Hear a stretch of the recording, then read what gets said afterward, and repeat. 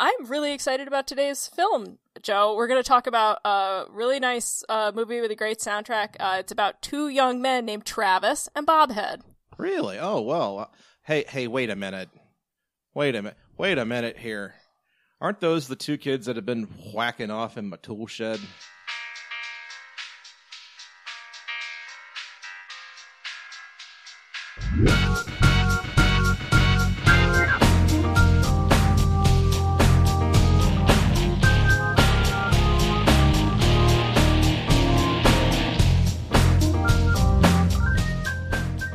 Hello, and welcome to another excellent episode of the OST Party.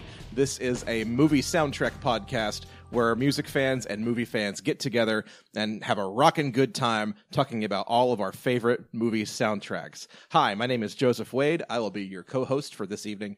Here with me tonight, as always, is my belligerent and sugar-addled co-host, Libby Cudmore. Libby, what is happening? Oh, not much. I'm really excited about tonight's episode. As you probably guessed from the intro, tonight we are talking about Beavis and Butthead Do America, which is, I don't think it's hyperbole to say, the greatest film ever made. I absolutely 100% agree, and you film scholars out there can fight us about it. Yeah, this is an amazing movie. This really is. We're stuck in the late 90s once again on the show, but I really don't mind because we're in that sweet spot of like road trip comedies that I kind of live for. Oh yeah, that was really the hallmark of the 90s is road trip comedies, which I realize the older I get and the more of these movies we sort of watch, I realize how profound an influence they had on me, because I fucking love road trips. My husband and I took a 2-week-long cross-country road trip for our honeymoon. Those of you who may have seen on Twitter, we just celebrated our 4-year wedding anniversary, so congratulations. Way to go. Thank you. And when we were watching this the other night, I looked at him, I was like, we should recreate the road trip from Beavis and Butthead to America for our next trip. Fly to Las Vegas, get a bus, go to the Hoover Dam, the Grand Canyon, Yellowstone, and then Washington, D.C.? Yep. That sounds like a really good trip, actually. Petrified Forest? Yes, absolutely. So, and we have friends in D.C., so it'd be great to see them, too. Oh, yeah, definitely. They'd love to have y'all drop in. Yeah, just skip the fucking Midwest. Yeah, just drive straight on through. It's nothing but corn. No, I love the Midwest. I've never been there. I would love to see it sometime. Like, people tell me I'm crazy, but because like, oh, it's just nothing but corn out there. I know. I would love to drive around and see that sometime. But alas. Ask me about Kansas sometime and we'll talk. Well, okay. I can't argue with that. But yeah, Beavis and Butthead Do America I don't know. Beavis and Butthead is a foundational thing for me anyway. And then when you make a movie out of it, there's something about this that really just kind of informed so much of my adolescence that I'm kind of not comfortable talking about it. But welcome to the podcast. That's what we do here. Before we get to Beavis and Butthead Do America, yes. Let's look at this week's poll. Okay. So last episode, we talked about The Wedding Singer, which was such a fun episode, our longest yet. We had a lot of music to get through. So we did a battle royale poll. There was the music from The Wedding Singer and more music from The Wedding Singer. So with 38%, The Smiths' How Soon Is Now took our Volume 1 poll. Second was, with 31%, was Do You Really Want to Hurt Me? With 16%, China Girl, and with 15%, Video Killed the Radio Star. Round 2 of that poll, with 53% of the vote, White Wedding. With 29% of the vote, Somebody Kill Me Please. With 12% of the vote, Hold Me Now. And with 6% of the vote, Rapper's Delight. A whole one of you voted Rapper's Delight. You guys owe Ellen Dow an apology. Mm-hmm. Disc 2. With 50% of the vote, I love every single one of you who voted for this. You Make My Dreams by Hall & Oates. 29% voted for Love Stinks. 21% voted for Space Age Love Song, very nice. And 0% voted for Madonna's Holiday. You guys don't deserve Madonna. It wasn't Madonna. It was Adam Sandler. It's Madonna's version on the soundtrack. Oh, well, okay, fine. I can't believe y'all disrespected her like that. So, part 2 of More Music from the Wedding Singer. With 53% of the vote, Private Idaho pulled out a win. That was pretty low at the beginning, but I don't know if my friends from Discord and Rhyme came in and weighed the voting, but put their fingers on the scale, but you guys did it. I voted for Money, which did not help it at all. No. 18% of you voted for True, featuring the best damn guitar player in the world, Steve Buscemi. No, not really. 17% voted for Grow Old With You, and 12% voted for Money. Oh, Sorry, well. Man. Oh, well. You try to be different, and look what happens. So the final poll brought in How Soon Is Now, White Wedding, You Make My Dreams, and Private Idaho. How Soon Is Now by the Smiths, despite the fact that Morrissey is a trash fire, still reigns supreme with 37% of the vote. I would like to now congratulate Rob Thomas and Matchbox 20 on their well-earned victory. I hate you. You know it's true. Oh, Hall & Oates came in with a respectable 30% on You Make My Dreams. Billy Idol's White Wedding took 23%, and Private Idaho just couldn't pull it out and took 10% of the vote. What really surprises me about all those polls is that most of them were pretty even. Like, even the last one, it was kind of neck and neck for a while with all of those songs. Yeah. So, like, it was exciting to watch. That's a testament to how good those soundtracks are. Yeah, so keep an eye out. We'll have a poll for Beavis and Butthead Do America shortly after this posts. Yes. Not as extensive as Wedding Singers, No. but it's still going to be fun. So before we get into the soundtrack for Beavis and Butthead Do America proper, I do have to take you to Bill Boarding School for just a minute. This is my segment where check out the big Billboard charts and see where this soundtrack landed the week that it premiered. So let's have a look here. Beavis and Butthead Do America debuted on the Billboard charts November 23rd, 1996 at 71 on the Hot 200 album charts. It's been a total of 21 weeks on the charts. On its 10th week, it got all the way up to number 20. Most of that time, number 1 was held by No Doubt's Tragic Kingdom, which we'll talk about in a little bit. And the week that Beavis and Butthead was knocked off the charts, the number 1 soundtrack in America, Space Jam. Space Jam comes in again. This is not the last time we will see you, Space Jam. Space Jam is a plague, okay? It kind of is. It really is. And it gets worse with every passing year. Because guess what? We can't talk about R. Kelly anymore. Yeah, which is fine, because that song is garbage. It's hot garbage. Anyway, so let's move on to Beavis and Butthead, shall we? We shall indeed. All right. So, Joe, how did you come across Beavis and Butthead? That's an odd story. Do you remember a thing in the 90s called the Columbia House Record Club? Heck yeah, I do. My dad signed up for that at some point. And Dad rules. And every once in a while, they would send him a CD that he either forgot that he was doing this or just was not interested in. And he would just throw it to me and say, here you go, kid. And one week, it was the Beavis and Butthead Experience album, which was the kind of the soundtrack for the TV show. Oh boy. Come to Butthead. Yes. That was my first exposure to this thing called Beavis and Butthead. That soundtrack ruined me, and I feel like we have to put a pin in that for a whole other episode. My husband had to stop me from buying that on vinyl. He's like, you will never listen to this. I'm like, but it has Come to Butthead on it. He's like, no. I know someone with a record player who would totally play it. It's true. Maybe. I do know someone with a record player who would totally play it. That's all I'm going to say. And his birthday's coming up soon. Oh, really? Yes. So anyway, so that was my first exposure to Beavis and Butthead. The movie...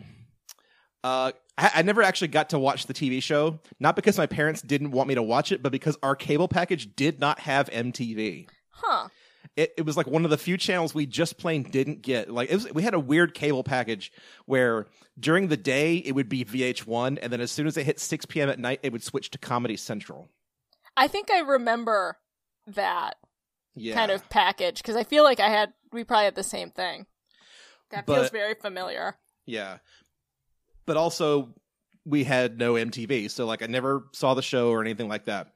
When the movie came out, it kind of came and went, and I kind of forgot about it. But once it came out on video, my friends and I made a point of renting it because we were having a sleepover one night, and one of our friends was an exchange student from Australia. Oh, boy. Whose name escapes me, and I hate that. But when we went to the video store, we said, we're going to teach him a little something about America. So we went to rent Beavis and Butthead to America. The clerk at the register rolled his eyes so hard at us, he just gave it to us for free. What was his issue? I think he just was really disdainful, not a fan of Beavis and Butthead. I don't know. Oh, what? Okay, video store clerk, since you're such a fucking cool guy, Randall. Yeah, for real. He was Randall. Oh my god. He was Hillbilly cool Randall. Boy. Probably a film studies major, whatever community college is down there. That guy is now an angry internet commenter, I guarantee it. He probably listens to our show too. We see you, dude. But, so yeah, we watched it, our minds were blown, and my world was never the same. Libby, how did you first come about Beavis and Butthead? Like you, I've seen very little of the show when it first aired. My mom would not let me watch it, and my dad did not have the cable package that had MTV.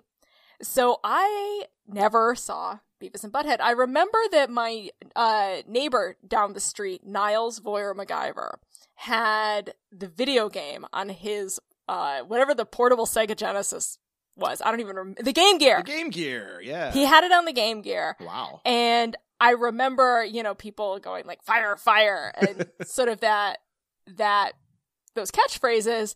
I was not allowed to watch it. I think my older sister probably was. So the 90s drifted by, and it wasn't until I was out of college and living in New York City, and I think I'd had a really, really shitty day, and my husband was like, well, let's watch Beavis and Butthead to America. I'm like, I've never seen anything Beavis and Butthead, and he couldn't believe it, and especially because I was a fan of Daria. Oh, yeah, that's right. And that's a spin-off. So we rented it probably from a Blockbuster up the street from me. And it was the funniest fucking thing I had ever seen in my life. Like, I was a little worried, like, it wouldn't, if you hadn't seen it as a kid in the 90s or as a teenager in the 90s, you wouldn't get it. No. I was on the floor. Yeah, like looking at it from a distance, Beavis and Butthead really is like, it has that air of like lowbrow, dumb fart joke kind of humor until you actually watch it, and then you kind of realize what the joke is. Yeah, and this film is remarkably high concept for an incredibly lowbrow art. Yes. I still firmly believe this is Mike Judge's best movie. Like, I know people... Easy. Like, Office Space, sure, it's fine. Idiocracy is super duper problematic now, and we don't really talk about it. Everything else kind of sucks. But Beavis and Butthead Do America is, like, remarkably well executed and funny as hell, and I love it. And it's surprising because a lot of movies that we've seen come out of the 90s, as we've talked about, have these problematic elements. This one has surprisingly few.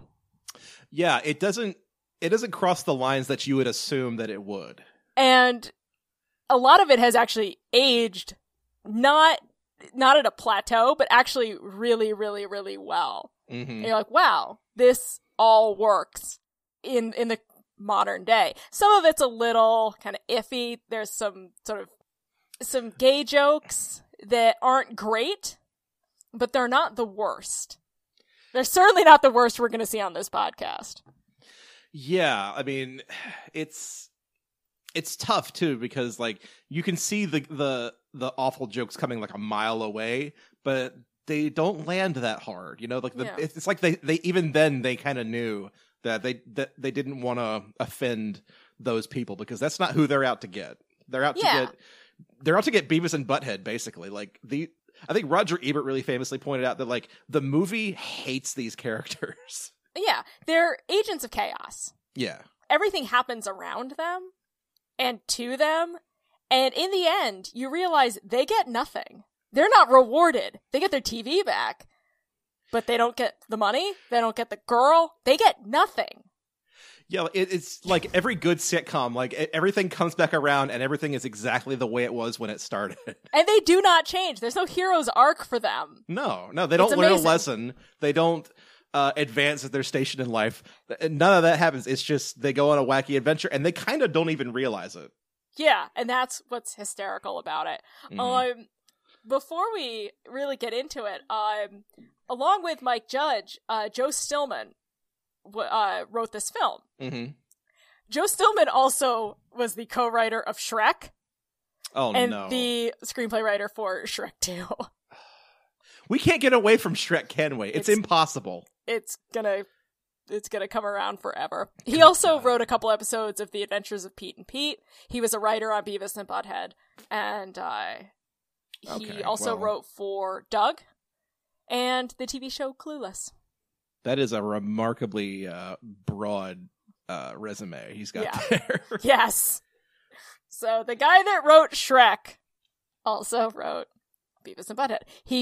They could have put a Smash Mouth song in here if they so chose. They really could. Like that. This was like right when they were about to break big. Fushimang came out in 1994. Whoa, longer ago than I've remembered. Yes, Jeez. That is older than Beavis and Butthead Do America. That makes me feel old. Yep, they're eligible for the Rock and Roll Hall of Fame. Hey, here's a question. Yes. Are Beavis and Butthead eligible for the Rock and Roll Hall of Fame? When did the Beavis and Butthead Experience come out? I want to say it was 1994. Then yes, they are. Because they perform a song on 2 or 3 songs on that album. Yes, indeed. So, and I believe one of the videos features Cher. Yes. I'm sorry, 1993, even older. So, Greg Harris, if you're listening, please get Beavis and Butthead into the Rock and Roll Hall of Fame. Honestly, if any cartoon was going to be in the Rock and Roll Hall of Fame, it would be Beavis and Butthead. Yeah, or the fucking Archies. No. Heavy metal, maybe. But no. Beavis and Butthead, definitely. You know who's on the heavy metal soundtrack? Who? Donald Fagen of Steely Dan. How did I know you were going to bring Steely Dan into this somehow? Yes, because I'm me.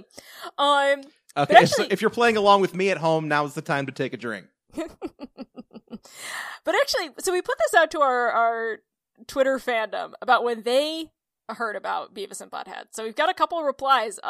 Chris Crash said, I didn't even know of its existence until my mom said I wasn't allowed to watch it because she heard it was dangerous on Oprah or some shit. So of course I found a late night rerun in the TV Guide and fucking watched it.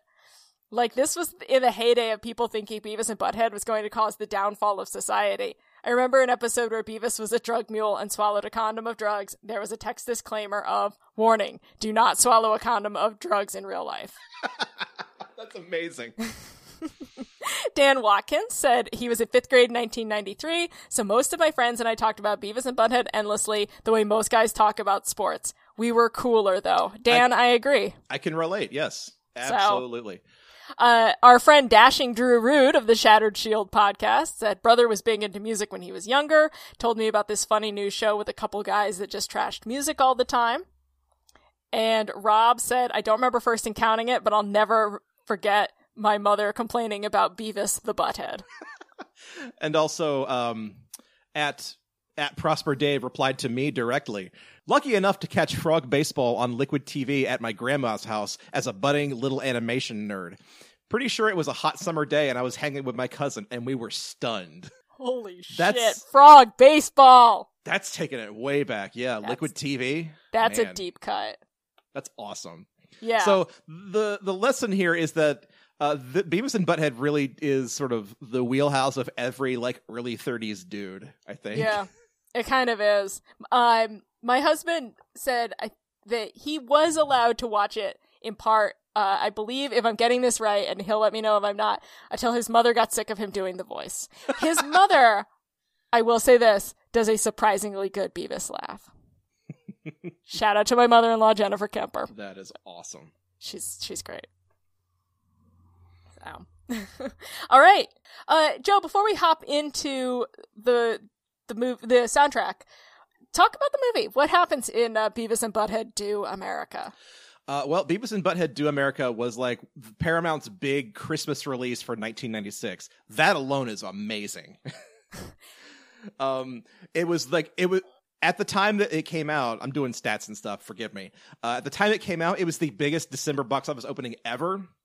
Until the next year when Scream 2 came out, and then a week later, Titanic came out. Fuck both of those. For a brief window of time, Beavis and Butthead Do America was a record holder, a box office record holder. But anyway, we could have had it all, America. You could have had everything, but no, you had to fucking never let go, Jack. Yeah, Titanic is the blood enemy of this podcast. Apparently, So the movie is a mercifully short, 80 minutes. I don't know that it could have lasted longer than 80 minutes, but this is the perfect length for a Beavis and Butthead movie. It is remarkably tight. The whole thing. It really, really fat. is. But it's about Beavis and Butthead discovering that their TV has been stolen and kind of going on a cross-country road trip to get their TV back. Along the way, they are hired by a drug-dealing grifter named Muddy, who is voiced by Bruce Willis, of all people, who hires them to go to Las Vegas and murder his wife. Or specifically, to do his wife. To do his wife. And they are all about that. I'll pay you $10,000 plus expenses, all payable after you do her. Do her? That's right, do her. I'm offering you $10,000 plus expenses to do my wife. We got a deal? Actually, we just want to watch TV. Shut up, Beavis. Because his wife is Dallas, voiced by Demi Moore, which, Bruce Willis facing off against Demi Moore, right before those two got a nasty divorce. That's kind of a fun little meta gag, I guess. They get to Las Vegas, and then she discovers their plan to do her. And in return, she tells them to meet her in Washington, D.C., but not before hiding a biological weapon in Beavis's pants. So they go on this cross-country road trip on a holiday tours-esque bus tour across America with a bunch of old people. And as they make their way across America, they are tailed by Muddy and the FBI. And I'm pretty sure there's somebody else involved that I'm forgetting. No, I think you're good. Okay. But it's a wacky road trip where Beavis and Butthead really don't know what they're up to or in for. And they're kind of just marveling at the sights along the way, like a donkey pooping on the rim of the Grand Canyon, self-flushing toilets, and petrified wood. This is the greatest, video brochure for America I've ever seen. It does. It really is. It's kind of a miracle that this movie got made, to be honest. It really is, because as they were producing the movie, Paramount apparently really wanted to make this live action. Because they wanted to lose money. They just wanted to flush money right down the toilet. We've got something great. Let's just throw money out the window. Look, when you're making a Beavis and Butthead movie, you can do one of two things. You can just make the damn movie the way Mike Judge wants to make it, or you can make the strangest fucking thing any of us will ever see in our lives. Fortunately, they took the first route. On a coin toss.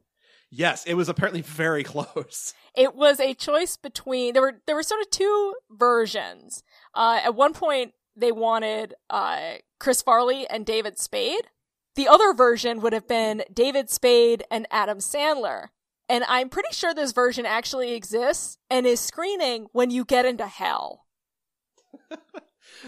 I'm pretty sure there's 3 or 4 movies with that exact description on Netflix right now. Hell is here on Earth, baby. Yes.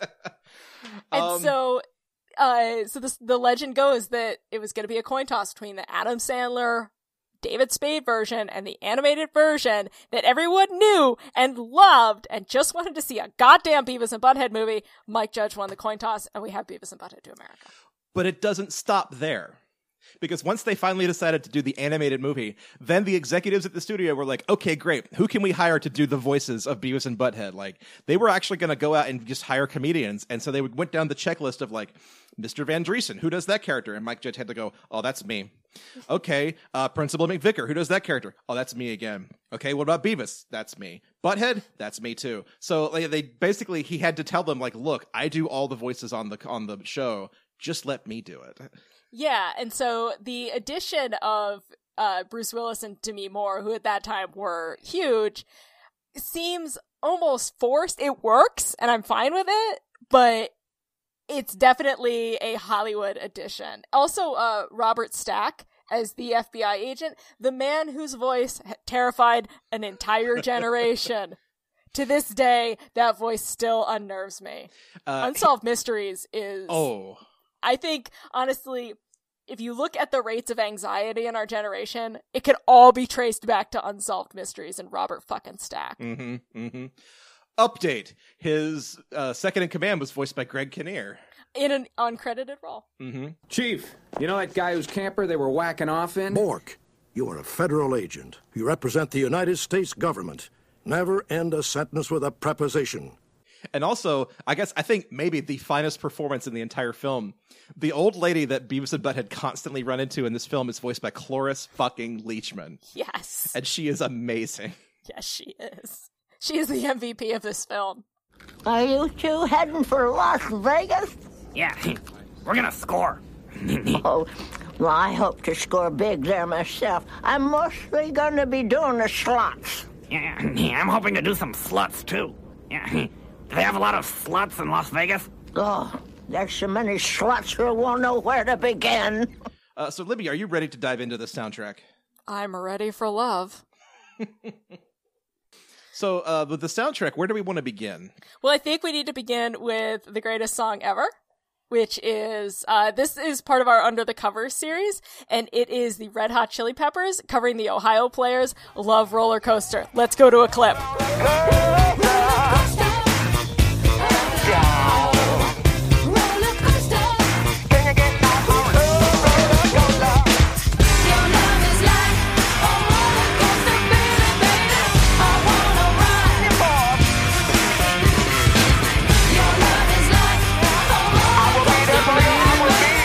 What is it about this song that's so good? Because let me tell you, it's amazing. It's everything. For starters, it's a great song. And it shouldn't work because Anthony Kiedis, like, rapping over this funk beat should not work at all. And it's weird and it's muted back in the mix. And all of the amazing horn parts from the Ohio Players are now done on kazoos. Yes. And I wasn't sure if it was really kazoos or not until I saw that music video for this song, where Beavis and Butthead are in the video playing kazoos while riding a roller coaster. Actually, I've got a fun story about this song. Yes. I've heard this song, since the movie came out. I know it. I've heard it a ton of times. Never saw the video before until last year. I saw this video for the first time at a Margaritaville in Las Vegas. Okay, well, I hate all of that, for starters, except for the part about... That might have been the worst sentence I've ever said. But, so we're at the Margaritaville in Las Vegas, and they're playing random music videos on the big screen, like on the opposite wall. And somebody in my family is saying something about something. I'm really not paying attention, because I hear the song start, and I immediately look up to the screen, and there's this music video of an animated Red Hot Chili Peppers and Beavis and Butthead riding a roller coaster, and I am just fascinated. I zoned out everything that was going on for like 4 minutes while I just watched this video play on a wall. And this video, there's sort of 3 main songs that play in this, and this is the second one. And it's played in its entirety when they arrive in Las Vegas as they're looking around at, like, the mermaid's giant boobs. Mm-hmm. And then they're doing their weird Beavis and Butthead dance on the dance floor in front of a funk band that I'm a little disappointed that they didn't dress up the animated Red Hot Chili Peppers in, like, blue tuxes with ruffled shirts. Mm-hmm. But we can't have everything. It's more realistic to what Las Vegas looks like to just have some random crappy band be playing a song back there, is because this like montage of them like visiting Las Vegas for the first time is actually like really, really well done. And it's so old now that like half the casinos that you see in that montage don't exist anymore. Yeah. And that's like, one of the things about this film that I love. It is very firmly 1996. There are when they fly to Las Vegas on Muddy's dime, there are meals served on the airplane. Yeah. Which is, it's like watching, you might as well watch a film set in, like, 1950 1945. Yeah, like, what is this, the Twilight Zone? Yeah, the 1960s, like, you could probably smoke on that plane, too. Yeah. And not to mention, like, the cockpit door is, like, very clearly not locked. Yeah, and they're not even arrested. Yeah, nothing happens to them. They just, like, walk right onto the plane, like, everything is cool. Like, there's not an air marshal or anything. I know, it's a much more innocent time. I miss the 90s. Yeah, they were great. But yeah, Love Roller Coaster is a really just... It's a fun song, kind of despite the fact that the Red Hot Chili Peppers are kind of embarrassing now. They're a little embarrassing, but this is fun, and it's a great song to, like, get down to. Put this on, you cannot help but, like, dance around your living room. So, I will shake it to this. This soundtrack has a few more notable covers, including Engelbert Humperdinck singing Lesbian Seagull. Wait, that's a cover? That is a cover. Lesbian seagull, settle down and rest with me. Fly with me, lesbian seagull, to my little nest. I think a lot of us, if you're anything like me, assumed that song, which is sung by Mr. Van Driessen, who is sensitive and wears sandals and is sort of a mockery of the hippie teacher. I always thought it was something that he just made up to be the most ridiculous, sort of soft, gentle, non-offensive PC thing you could think of. And, like, it's so not strange. You just assume that's part of the movie. Yeah. Because, like, it's so absurd. Like, Lesbian Seagull, what? Well, it was originally recorded and released in 1979. Good lord. By an artist named Tom Wilson Welberg on his album, The Gay Name Game. Huh. It gets weirder. I'm ready. He wrote and composed it in response to a government study of long-term monogamous lesbian behavior in seagulls. So happy Pride Month, everyone. Seagulls enjoy lesbian relationships, and we're happy for them and all of God's creatures. You know, I'm like more impressed that this is like the most literal song ever and not some weird metaphor I just don't get. It's literally about lesbian seagulls. That makes me feel better, I guess. So, and actually, the story goes that Mike Judge had heard it on David Letterman on a segment he called Dave's Record Collection and contacted Weinberg himself about using it in the film. And he was game. So Engelbert Humperdinck recorded it. Yeah, I guess from there, they just got Engelbert Humperdinck to do the song and put it on the soundtrack. I was surprised that this was like a soundtrack original and not something that Humperdinck had done before the movie. For the movie, even. Yeah. That's wild. So, yeah. He kind of had a resurgence. He was, we talked about Tom Jones, way back in our James Bond episode, but he was sort of in that crowd and had a resurgence in the 90s, as sort of the lounge revival. This was a big one. He had a dance album in 1998. Which peaked at the UK Top 20. And he performed the Star Spangled Banner at the 1996 Daytona 500. That's really cool. Yeah, he was my grandmother's favorite. So, and yeah, the last real true cover on this soundtrack, which we don't have to get into very much, but it's worth noting, "Ain't Nobody" by LL Cool J, originally performed by Shaka Khan, which. It appears in the film as Muddy and Dallas are banging in the backseat of Muddy's car, so it kind of makes sense that that's the song that they would be playing.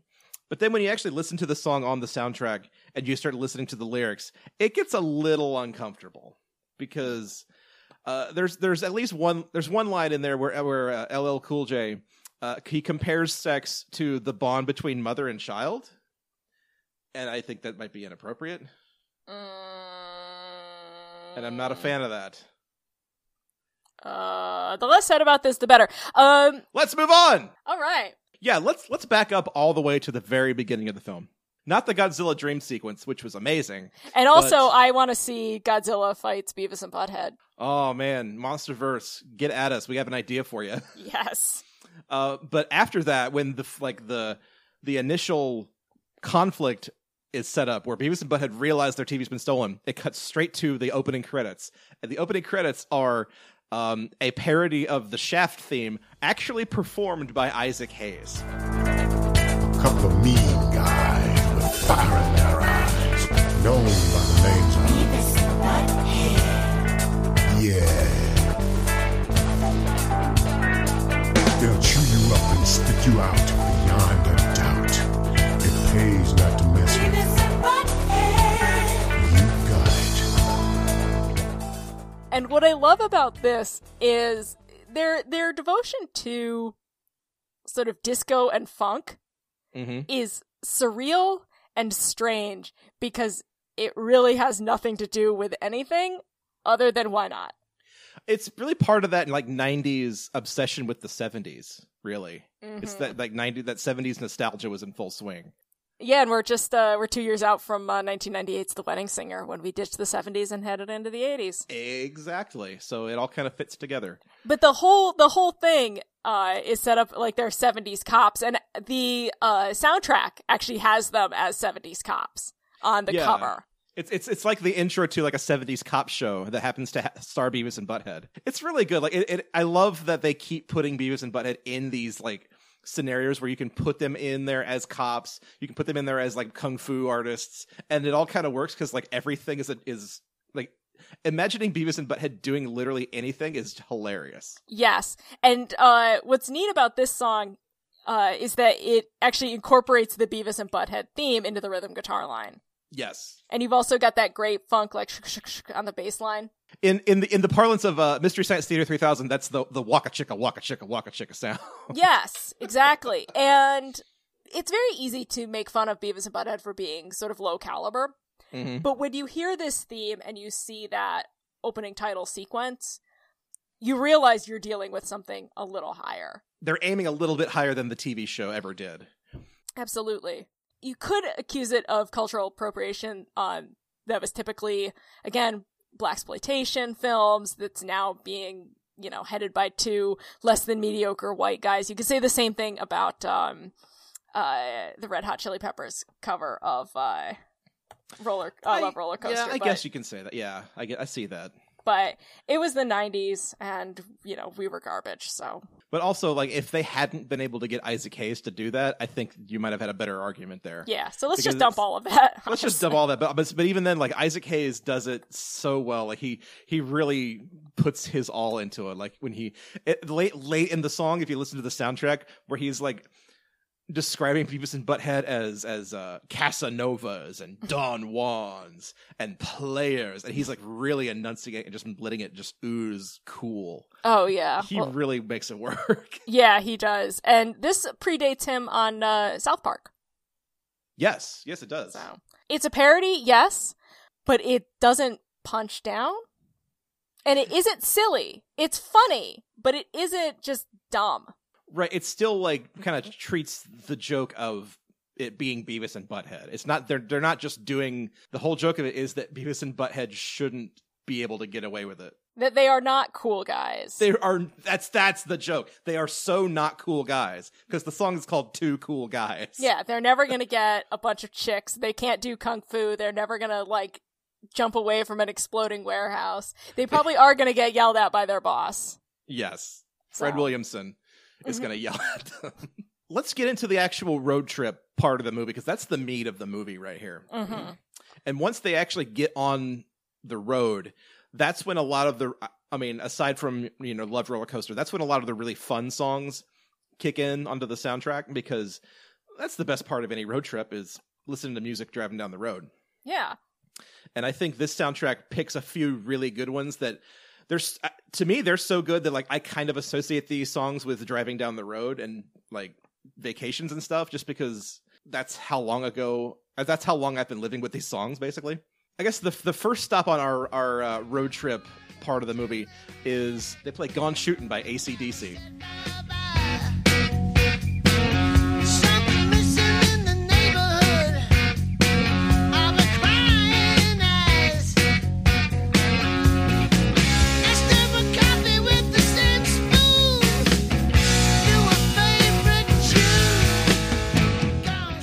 maybe it's because I've lived with this movie for so long. This might be my favorite AC/DC song. It's pretty good. I'm still gonna go for Money Talks, but that's a good one. Yeah. Yeah. This is, and Mike Judge has said that the Beavis and Butthead theme is cribbed. It's the guitar line from Gone Shootin' backwards. Mm-hmm. Yeah. Yeah. Which is amazing. I can kind of hear it too. Mm-hmm. But like, I think I like this because it's a little bit different from every other AC/DC song. Yeah. Because so many of them are just about rock and rocket. It's like they were the proto Andrew WK, you know, where all of his songs are about partying and all of their songs are about rocking. Mm-hmm. And then there's this one, which is kind of about, you know, leaving someone who has a drug problem. And it's actually about something rather than just like, you know, throwing back a 6-pack and partying on the deck. You know, it's a little more substantial than that, and I think the song benefits from it because you really need to, I don't know, pay attention to an AC/DC song for once to really get what's going on here. I don't know. So it's the perfect song for Beavis and Butthead Do America. Yes, because are they gonna listen to the lyrics in the song? Hell no. As soon as this song starts on the soundtrack, they cut to that amazing shot of them on the bus and just headbanging like crazy. It's like when I think of this song, I think of Beavis and Butthead. Yeah, and I like the way, because again, we've only got 80 minutes, and this movie uses a lot of montages, especially with the road trip stuff, and that's how they're able to get a lot of these songs in. Yeah. So, it's probably not the most film school way of doing things, but it works. We're covering a lot of ground, and we're able to take a couple choice scenes, like them at Yellowstone and Old Faithful. Yeah, yeah. The tour guide there is played by Eric Bogosian, who was sort of known to most people as the captain on Law and Order: Criminal Intent for a while. He is also an author, a playwright, and wrote talk radio, and I have a weird crush on him. Oh, wow. I'm kind of super in love with him. He wrote a collection of monologues called Pounding Nails in the Floor with My Forehead that I have memorized most of. That's amazing. Yeah, so I'm like, Eric fucking Bogosian's in this movie? This rules. He once gave a reading that made me so uncomfortable I thought I was going to have to leave the room. It was amazing. He's the best. Made me like viscerally uncomfortable. I love him. Oh, wow. So yeah, where do you want to go from here? The other big scene in this film, and we're jumping all over, is they're in the desert. They've managed to bypass the FBI, who is looking for them with this stolen device. And they wander out into the desert. This desert is stupid. They need to put a drinking fountain out here. Yeah, or like a 7-Eleven or something. There's a bit where they run into their dads. They don't know it. So. How could you not, though? Because they're Beavis and Butthead. I know, but it's like it's basically the old version of Beavis and Butthead in the desert, voiced by David Letterman of all people. Yes. Which is amazing. Yeah, he's a big fan. And they continue on their trip, and Beavis eats a cactus, which turns out to make him hallucinate. And that is set to White Zombies, Rat Finks, Suicide Tanks, and Cannibal Girls. Let's go to a clip.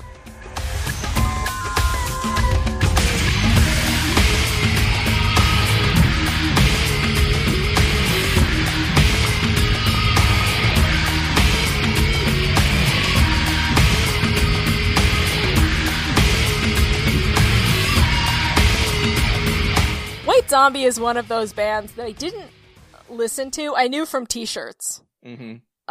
Usually worn by White Trash.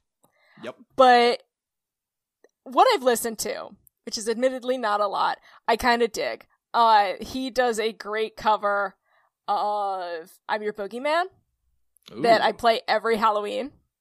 And he does one called Living Dead Girl that I really like. This one is not my favorite because the thing is it works really well in the movie, and there's this great trippy sequence that it's based on Rob Zombie's drawings, which are basically Rat Fink knockoffs. Mm-hmm, yeah. And it's like a lot of his album covers look just like this. Yeah. And it works so well in the movie. On the soundtrack itself, it doesn't. I think the problem is that like the hook for the song is a lot better than the lyrics. Because once the lyrics kick in and he's kind of just doing like this and then that, or he's like screaming, yeah, it's just kind of nothing. But then once the actual like guitar hook kicks in, it's kind of awesome. Yeah, it's the peak and the valley are so like far apart though. Yeah, and for me, it, like I said, it just doesn't work without the visuals, because the visuals are so strong. My husband thinks the little devil buttheads like dance is the funniest thing ever. He should get a tattoo of Beavis's, or sorry, he should get a tattoo of Butthead's butt on his butt. That's a very Beavis and Butthead thing to do. So I think that's a line from the movie. Just like, I'm gonna get a tattoo of an ass on my ass. But like this scene in this movie, like was one of the things that I always remembered, like from the first time I saw this when I was like 12, was just like this put a mark on my brain, and not a great one because this is like what I thought of every time I heard like heavy metal or something. Everything looks like this, I thought, and I didn't know if I was okay with that until much later, and it turned out, oh yeah, none of this is really truly evil. It's just really weird and cool. Yeah. Like, you know, you grow up in a household where you go to church every Sunday and you hear about stuff like this and then you see it and you're like, oh my God. But then once you kind of live with it for a while and realize that we're all just people just having fun here, it's fine. It's nothing that outrageous, to be honest. It's kind of disappointing that heavy metal isn't actually like as cool as they make it sound. Like, I mean, I love heavy metal. I'm going to see, take that back. I love symphonic metal. I'm going to see Delane and Sonata Arctica. I've seen them for the second time later this year. So very cool. Yeah. My music tastes are wide and varied. And then I'm going to see Steely Dan like the next night after Sonata Arctica. True story. Yeah. Like as much as I love a lot of this stuff, like you, like, you know, I contain multitudes and I like all kinds of music. Like my next concert is Weird Al in a couple of weeks. It's going to be great. That's really fun. But yeah, it's not, you're like, oh man, you mean I'm not worshiping Satan? Oh, okay. I mean, don't let that stop you. Yeah, but it's just, it gets a little disappointing when you're like, you feel so rebellious, and they're like, wait a second. These guys are all just rebelling against their dads too. Like, and also, I was familiar at least with Rob Zombie because he also appeared on the Beavis and Butthead Experience CD. Where his song is much more in your face. It's just a song where the lyrics repeated over and over are him screaming, I am hell. Oh, he's trying so hard. He's trying so hard. It's kind of adorable. You're very scary, Rob. You're a very scary man. Would you like another piece of Halloween candy, Robbie? My name's not Robbie, Mom. Jeez. I'm sorry, it's Rob. Yeah, that's right. The Rob Zombie skit, everybody. And scene. Okay. Yeah, Ratfink, Suicide Tanks, and Cannibal Girls is a much better song title than it is a song. Yes, and actually I had to have my husband, who is an artist, explain Ratfinks to me, because I sort of knew it, but not... I knew of it, but not anything more than that. Like, I knew it was sort of associated with hot rod culture. I was gonna say, yeah, like, can you, like, give us a little bit of that real Yes. quick? He was created by Ed Big Daddy Roth. In a 1963 issue of Carcraft, it was called The Rage in California, and there was a plastic model kit of him. There was a resurgence of Ratfink in the 80s and the 90s as part of the garage and punk rock movement. Okay. So, again, it's tied with that rockabilly, car culture, leopard print, Betty Page sort of era that we think of when we think of that kind of culture in the 1950s. Underground, kind of. So that's Ratfink. And I was surprised to learn that it went back that far, because I knew about it sort of through the 80s and associated it with that. I didn't realize it had gone as far back as 1963. Yeah. Like, yeah, my last comment on this song is that it kind of feels like a song that wants to be on the Cool World soundtrack. I was just going to say that. Isn't quite cool enough. I was just going to say, I'm really kind of surprised there's no White Zombie on the Cool World soundtrack. It may have predated it. Maybe so, yeah. But just a little bit. Also, The Crow. This is a little fun for The Crow, but I'm kind of surprised we didn't see some White Zombie on The Crow. Yeah, I mean, I want to say The Crow is a little grungier than that, but no, because they've got crap like Pantera on that soundtrack, so why not? Yeah, and I always think of White Zombie sort of alongside My Life with the Thrill Kill Cult. Mm-hmm. Yeah. So let's move on from Ratfinks. While we're in this subject of that sort of deliberately white trash metal, we've got 2 songs on here. The Butthole Surfers, The Lord is a Monkey. Mm-hmm. If you didn't have the Butthole Surfers on the Beavis and Butthead soundtrack, you would be missing out. Just for the name alone. This song, not my thing. Yeah. The Butthole Surfers in general, not my thing. Yeah, it's that psychedelic noise rock. Just doesn't do it for me. But what does it for me is Southern Cultures on the Skids' White Trash.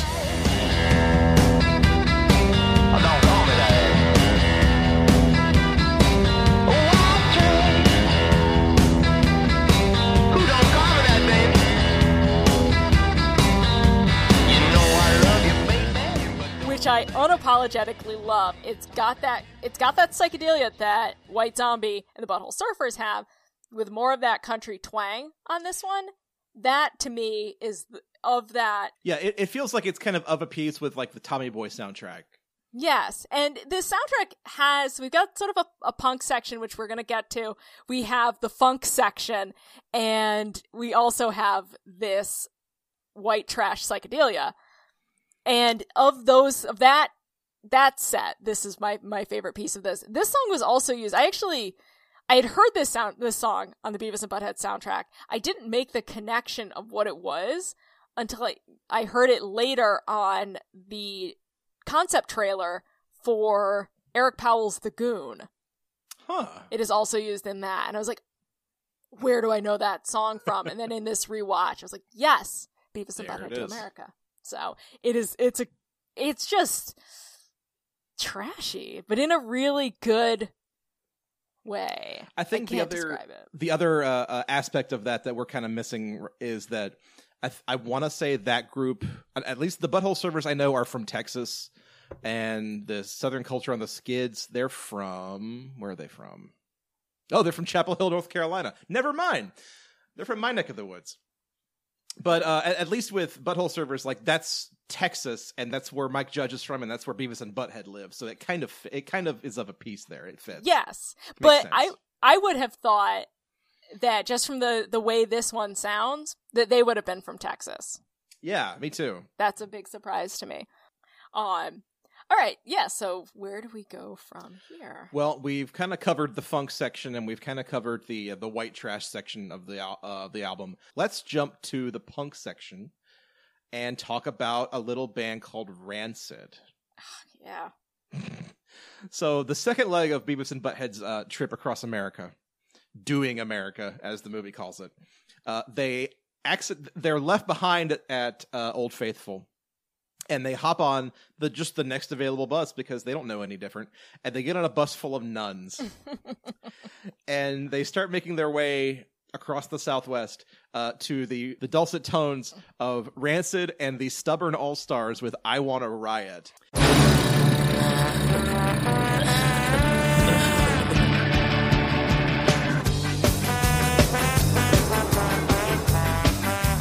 Hey, buddy, this push kicks ass. There's a talking snake and a naked chick, and then this dude puts a leaf on his schlong. Yeah. Cool.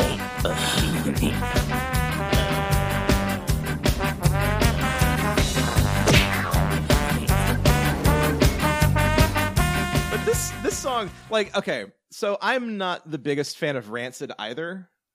Like, I'm familiar with them. I've heard a couple other songs. Ruby Soho's okay. Yeah. But then I Wanna Riot is so fun and energetic that I have a hard time disliking it. Yeah, I sort of feel the same about Rancid. My sister Hillary really, really loves them. I'm ambivalent at best. Mm-hmm. So, and I kind of felt that way about this one. And it's played so briefly in the film that I actually had to go back and check which one this was. It's a little... Because in the movie, they kind of just play the guitar solo and that's it. Yeah. And the song is like 5 minutes long. Way longer than it should be. Yeah, it didn't do anything to me. That's fine. Meh. But it's one that I've found that I like to scream along to when I'm driving on the highway. But especially like when I'm coming home from work and feeling like I'm ready to fucking do something with my evening. Like I will scream, I want to riot. You're gonna riot. You're punk rock. Hell yeah, I am the most white bread corporate punk rock man alive. That's me. I'm going to riot right after I get home and change into my rioting clothes. What are your rioting clothes? Shorts. Okay. I don't know. I'm not cool enough to have like checkered Vans and I don't know, whatever riot kids wear. Dirty Converse, as far as I can tell. That's fair. So. Yeah. I don't know. I Want to Riot. We're now sort of into, I feel like, kind of the filler section. Mm-hmm. I think we've covered all the good songs. Pretty much. So, I want to give a special shout out to How Terrible Snakes by No Doubt is. Mm-hmm. Yeah. That is a fucking garbage song. Like, I initially thought this was like a reject B-side from Tragic Kingdom. I was wrong. This predates Tragic Kingdom, and it shows. Yeah.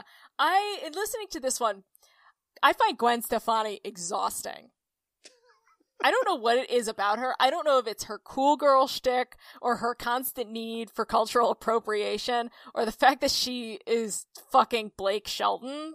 I find her very, very, very tiring. And here is no different. This song has nothing to it, and it's crap. Especially like late in the song when she like trills her voice the way she does, and it's just like nails on a chalkboard. Yeah, she's like, oh right, that was her gimmick for a while, wasn't it? Yeah. So do you watch What We Do in the Shadows? I do not. No. You should. It's amazing. But there's an episode that revolves around sort of psychic vampires, and that's every time I listen to a Gwen Stefani song, I think that's what she is. She's a psychic vampire. Yeah, because I just feel really drained.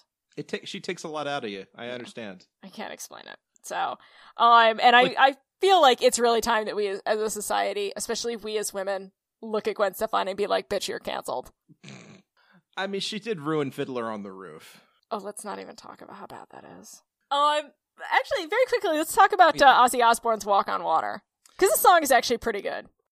It's all right. The version that appears in the film is not the version that appears on the soundtrack. No, and the version in the film is better. It is definitely better. And everyone agrees, including Ozzy Osbourne. Yes, so we're going to put a clip from that here right now.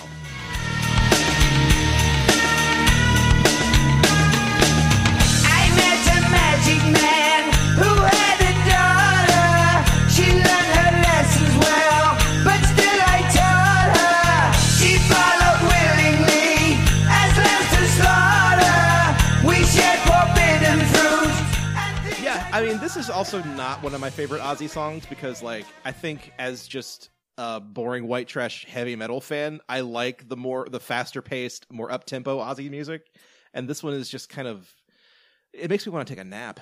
The best Ozzy song is Shot in the Dark, so. I mean, that's a funny way to spell Hellraiser, but okay. No. Yeah, it's Shot in the Dark. All right. That song rules. That's fair. So, I really feel like we've neglected to talk about the movie, which is too bad because this movie rules. It rules, but also, like, we don't want to ruin all of the best jokes. No.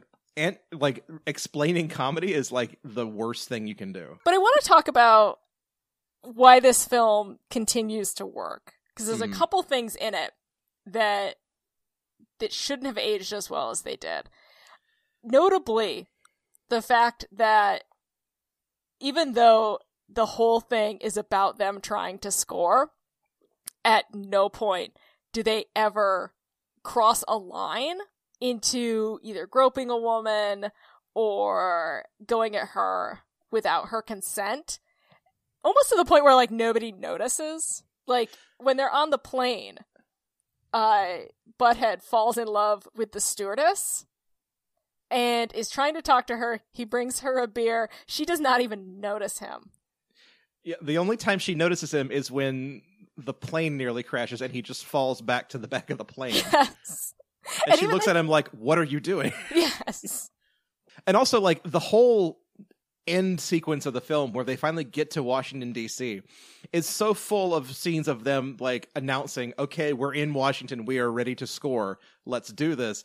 They don't know what they're doing or where they're going. They just keep saying, we're ready to score, and everyone kind of looks at them like they're crazy people. Yes, although it is notable, one of the jokes I think that hasn't aged as well is when they get into I think it's the Senate. Yeah. And they make an announcement that they're looking for the chick with the big hooters, and the entirely male Senate laughs. And they all start doing Beavis and Butthead laughs. Yeah, like, which is funny because they're doing Beavis and Butthead laughs. On the other hand, you're like, with everything, especially as we head into the Starr Report and Bill Clinton and Monica Lewinsky, you're just sort of like, ooh, that's a little bit of a cringe joke. But right, this like predates that just barely, doesn't yes. it? Oh, yes. Man. But also, it's the one joke in the film that kind of implies that everybody in the movie is just as bad as Beavis and Butthead. Mm-hmm. I think it works because that's the only time they do it. If this had been the whole movie of like revealing that everybody around Beavis and Butthead is also horrible, it would not be the same movie. Yes, I agree. I also want to talk about Cloris Leachman and the speech that Beavis gives. Let's play a clip from that. I'm sick and tired of this. We're never gonna score. It's just not gonna happen. We're just gonna get old like these people. But they've probably scored. Hey, I'm warning you. Sit down. It's like this chick's a slut. And look at this guy. He's old, but he's probably scored 1,000,000 times. Oh, yeah. But not us. We're never gonna score. We're never gonna score. We're never gonna. It's so. I think we as the audience, or maybe the joke is like, haha, old people have sex. But they're not grossed out by it. They're actually admiring it. When this movie came out, we were just coming, we're not far removed from the AIDS crisis. Yes. So the idea of people enjoying sex, it was somewhat new again. And I think it was also like the like peak boys will be boys, quote unquote. Like when like everybody fucking said that about kids. Mm-hmm. And like just as a way of hand waving whatever dumb shit, 14-year-old boys were doing. Mm-hmm. And I think that's Beavis and Butthead to a T. Like everyone kind of agrees to look the other way because they're 14-year-old boys. That's what they do, which is not like it's not excusing any of it, but it's kind of like dismissing it to the point where, and they're not really actively harming anybody. They're just being idiot 14-year-old boys. See, I think it's weirdly sweet in that their acknowledgement that like other people have sex.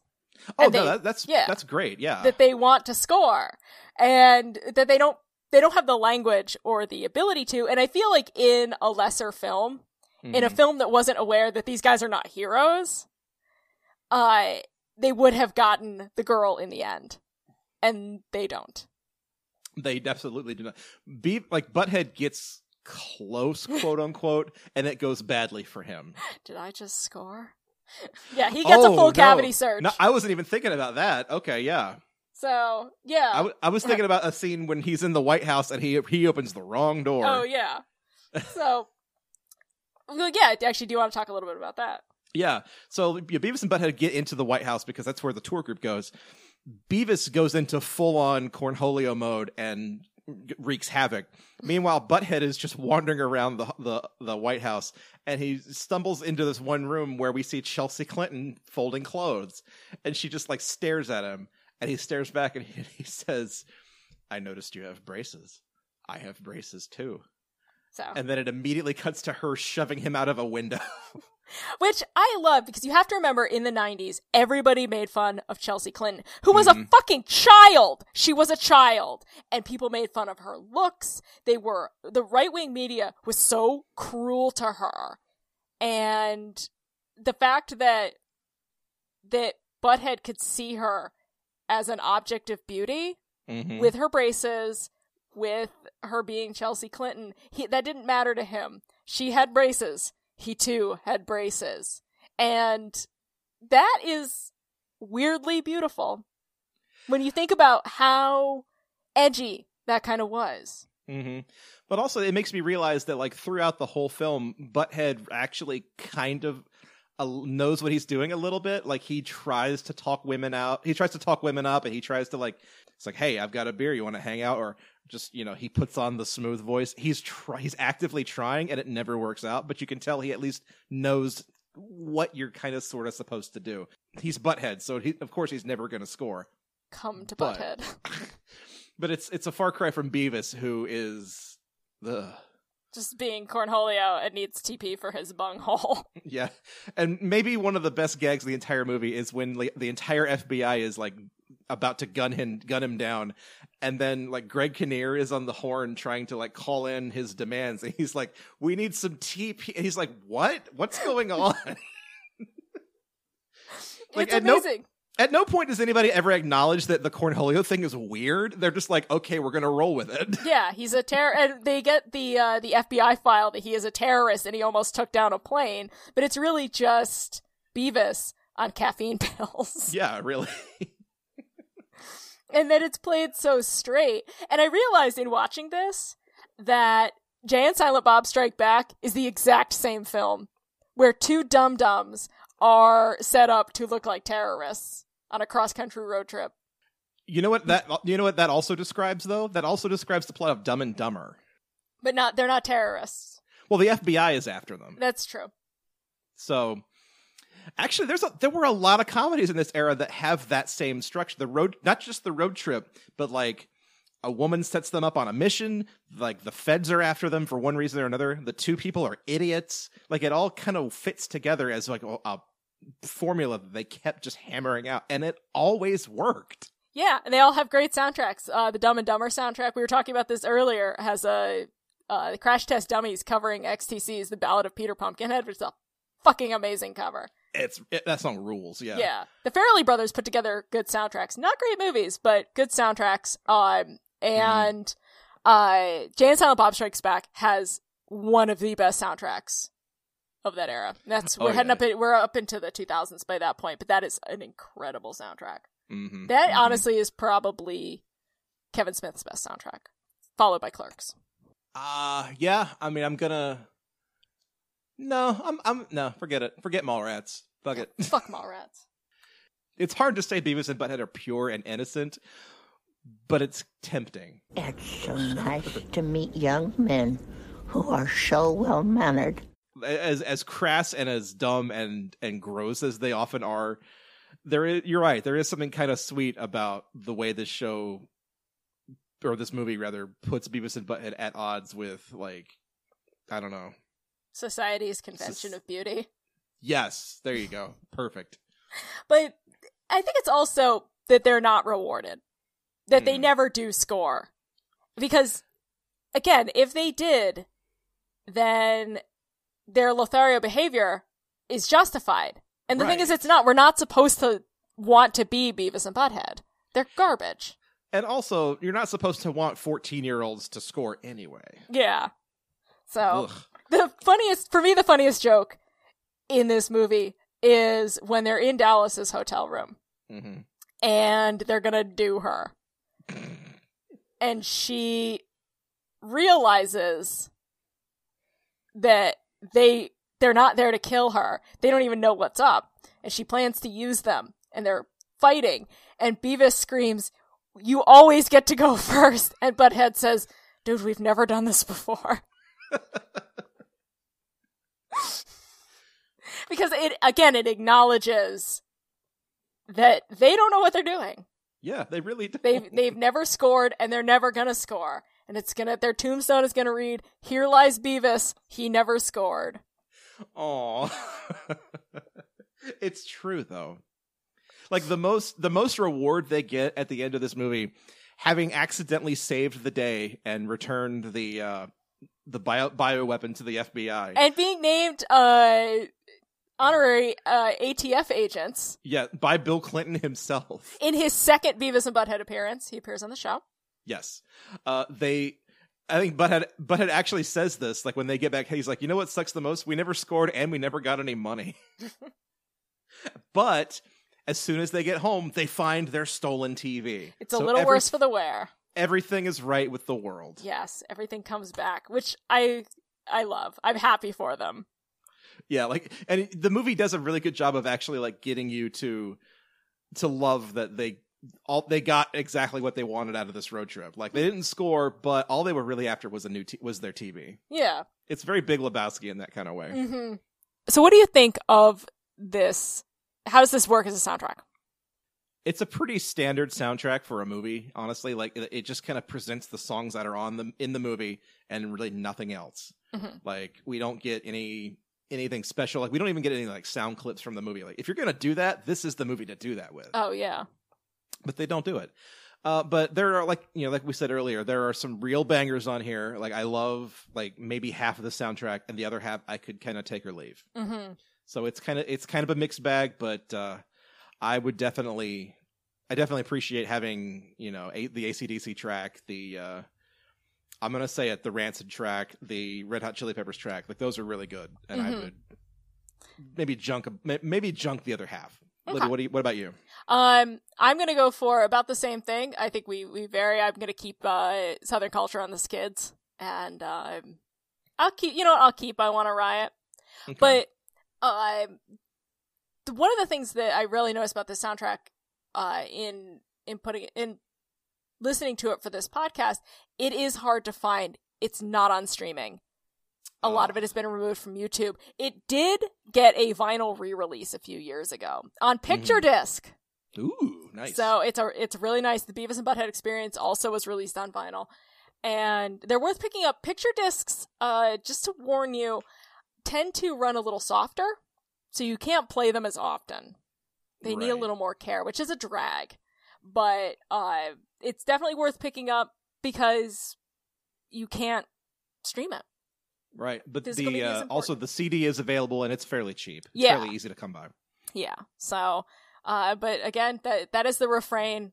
That is honestly should be the tagline of this podcast: is the importance of physical media. Yeah, it's like the title of the blog that I keep trying to launch, then can never seem to do. Keep your DVDs, people. Yeah, I always used to say kill your iPod. Yeah, that works too. Yeah, I've made peace with my iPod. But yeah, my husband has this on DVD. Mm-hmm. So it is available for streaming. You can rent this. Yes. So, but the TV show is on YouTube for pay, and I think on Amazon as well. Yeah, the problem with the TV show is that like they do so much with music videos that like it kind of complicates the rights for how to package the show together as one whole, because they have to they have to pay for the licensing fees for all these different kinds of music. Yeah. So it's I think it's easier to just like look up your favorite clips on YouTube, honestly. Yeah. Agreed. But they also did bring it back for one season in like 2011, I think. Mm-hmm. And it's honestly as good as the show ever was. Like they didn't miss a beat. Yeah. Really. So I will say this. It has aged better than Daria. So, I've never really watched Daria. Daria is Beavis and Butthead for girls. But the problem with Daria is that she was written as a girl that's way cooler than all of us, which is fine when you're in high school and you feel like, oh, nobody understands me. But when you get into your 30s, you're like, you know what? She's a rude bitch. She's rude to people. She's condescending. She thinks she's so much better than everybody else. It's like Hole once said, oh, just shut up. You're only 16. So this is still funny. Daria is so fucking cringy in so many places. You realize that she's kind of a bitch. So would you say that she's earned the nickname Diarrhea? No. Okay. No, but I will always hold a little bit of a special place in my heart for Daria because I looked exactly like Daria in high school. Bangs, glasses, pleated skirt, combat boots.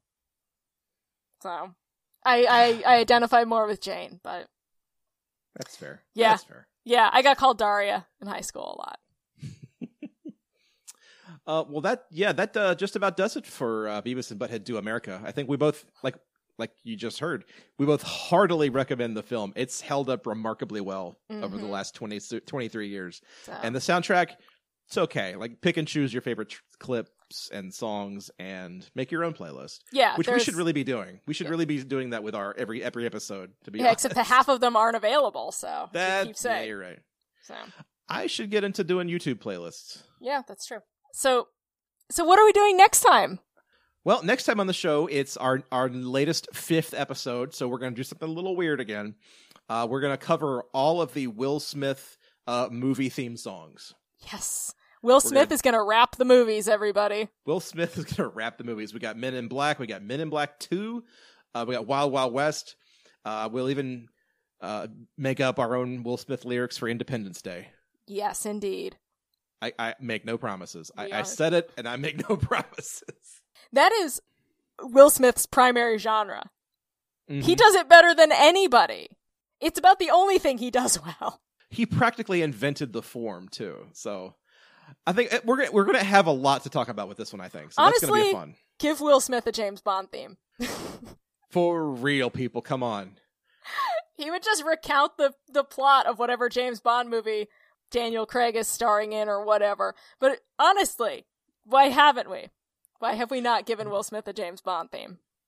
So to round out the episode, we got one last late Beavis and Butthead experience to read free here. Our friend Rodney on Twitter, @SkipKid24, says, I was 31 when they came on TV, and I thought it was the funniest show ever. And the best thing about them was the fact that they were actual excellent music critics. They destroyed bad music videos and were actually very perceptive in their criticisms.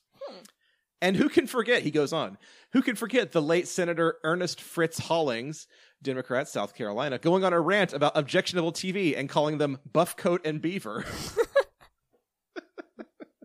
I don't remember that from back in the day. I do remember that clip. It's pretty great.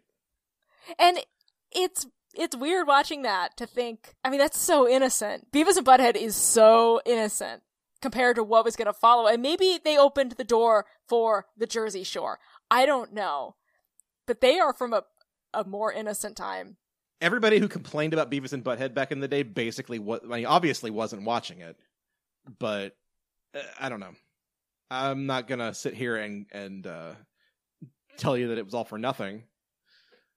No, wait, yes, I am. Beavis and Butthead is innocent, and we should all appreciate it. Fuck them. Yeah. Fuck them, I say. So, that's the end of the episode. Libby, where can our listeners find you on the internet? You can find me at Libby Cudmore on Twitter and at record_Saturday on Instagram. You can also hear me on the Shattered Shield podcast at Shield Shattered. And you can find me on Twitter at Cordial Wombat. And also, if you are interested in Christmas movies, I have a podcast all about that called Christmas Creeps. But yeah, so for OST Party, I am Joseph Wade. And I'm Libby Cudmore. Buy the ticket. Take the ride. Fire!